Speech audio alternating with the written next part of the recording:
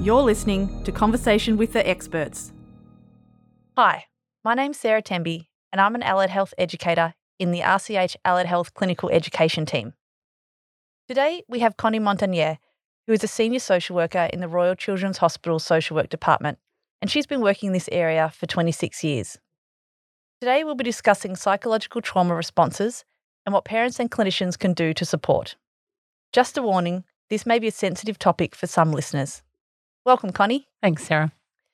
So when I think about trauma, I think about a car accident. Are there other types of traumas? Yeah, there certainly are. In a paediatric hospital setting, there are multiple presentations of different traumas. So we see lots of different types of trauma here at the RCH. Some examples are the obvious ones, like you mentioned, accidents like motor vehicle accidents. We get dog bites or drownings. Mm-hmm. Other forms of trauma are abuse, so physical, sexual, emotional abuse, or family or community violence. We have some patients who come here from war-torn countries who have traumas as a result of war or intergenerational violence. We have children who are involved with statutory services like child protection, which can cause some distress. We also have sort of more ongoing sort of responses to trauma, like medical procedures. So a child, for instance, who may have had a burn might be having to have burn baths, which can be quite painful and therefore, can create a trauma response. As a family system, prolonged hospitalizations can cause their own types of trauma responses. And we also have children who can have acute deterioration of their health, and in some cases there's end-of-life care and bereavement care, which is also sort of has some elements of trauma responses to it. Mm. And so what is psychological trauma? That's a good question. So psychological trauma is, I guess, unique individual experience of a perceived or actual threat of their life or community. For example, a single event like a car accident or a bushfire, or to more ongoing, repetitive, adverse childhood experiences such as family violence. We process trauma in a particular way. Our brain will switch into a very primal survival mode, activating the limbic system. This is the part of our brain that houses our emotions, watches for danger, detects joy or fear, and decides what is important for survival. It also turns off our reasoning function and redirects all of our energy towards what is perceived as a threat. We think of this as our internal alarm, which tells us that we are feeling unsafe. Mm. Once activated, this internal alarm can create differing responses and commonly known to most as the fight, flight, freeze, or submit responses. Okay, and what could these responses to psychological trauma look like? There are many different responses to psychological trauma, Sarah. These responses can have physical symptoms such as fatigue, nausea, headache, dizziness, or sweating. They can have increased heart rates, chest pain. Or there's psychological responses such as disorientation, having nightmares or flashbacks are quite common, upsetting mental images, and forgetfulness.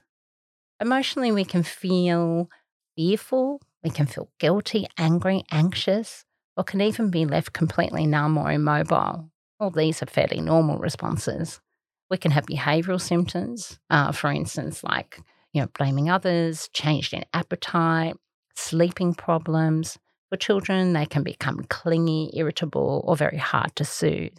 When a child experiences trauma, their responses will vary depending on their age, their developmental stage, the nature of the trauma, how the event has impacted their parents and their caregivers and siblings and family members around them.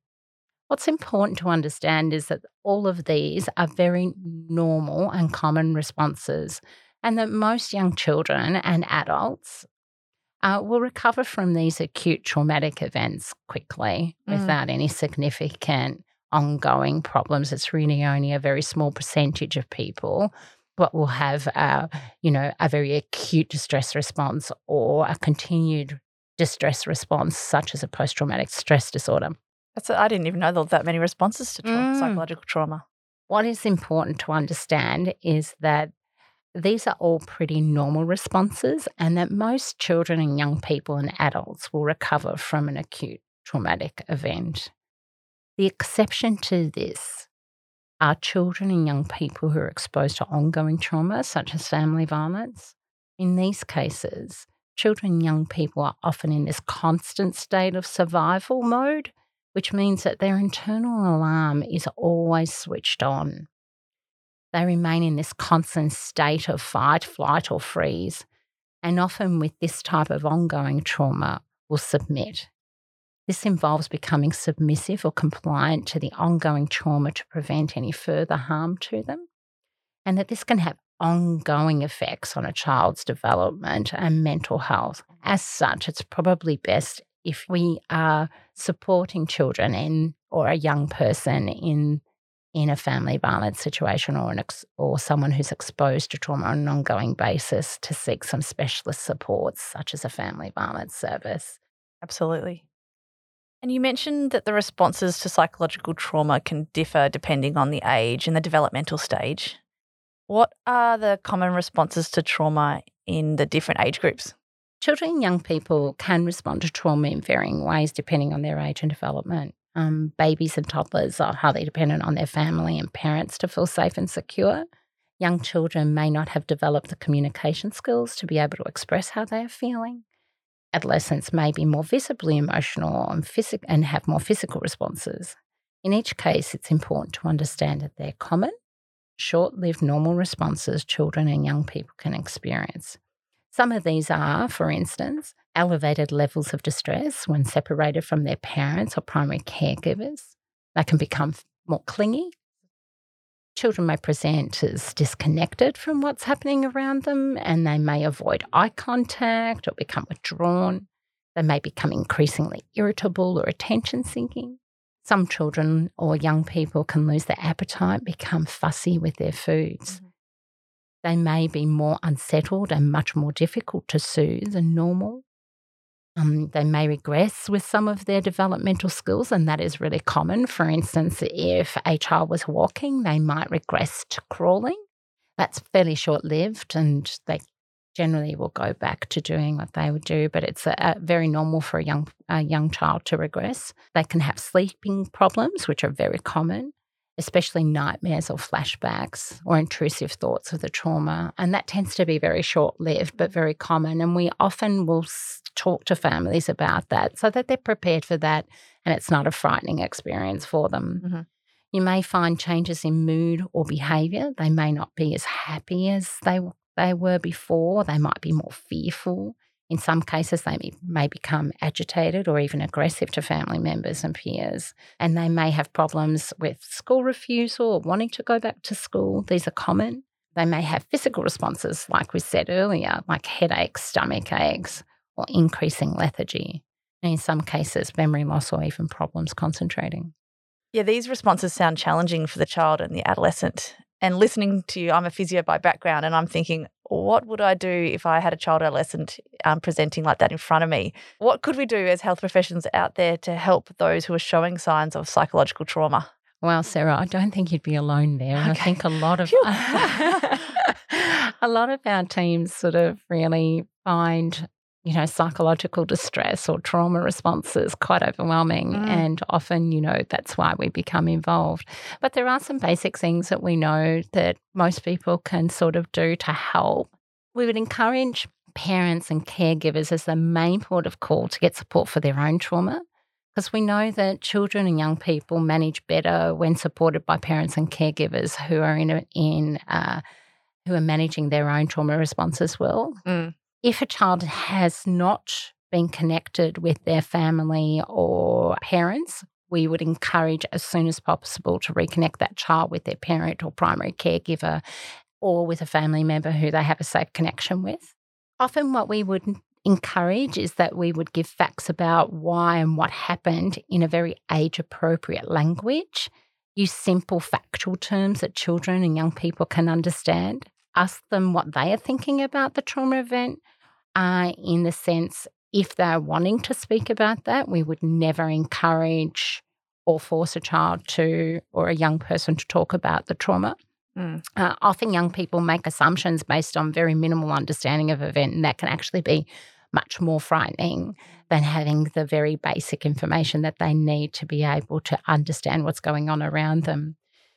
I think as clinicians, really, really important to stay calm, listen to what the young person or child is maybe telling us and listen to their story, acknowledging their story, and making sure that you allow time for that conversation and, where possible, make it a calm and comfortable environment. Helping me a lot. Yep, great. Allow the child and young person to express their emotions in their own way. As I told you just before, there's a number of varying different emotional responses, physical responses, and ways people can, young people or children will express a trauma.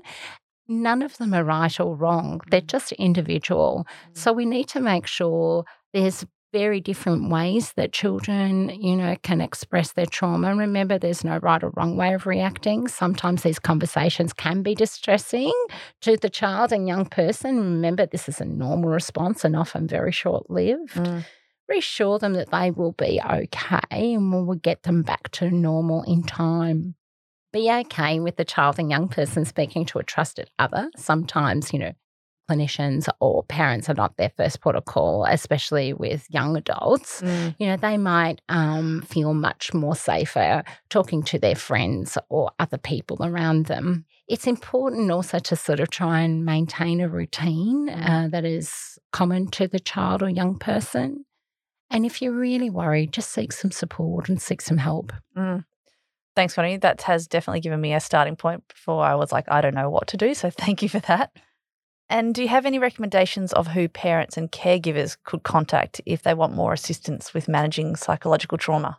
If you have a child or young person who's having, I guess, a prolonged sort of experience of these type of trauma responses, it's always good to probably touch base with your GP as a first port of call. They can access what's called a mental health plan via their GP, and that's linking into a counsellor in their local area.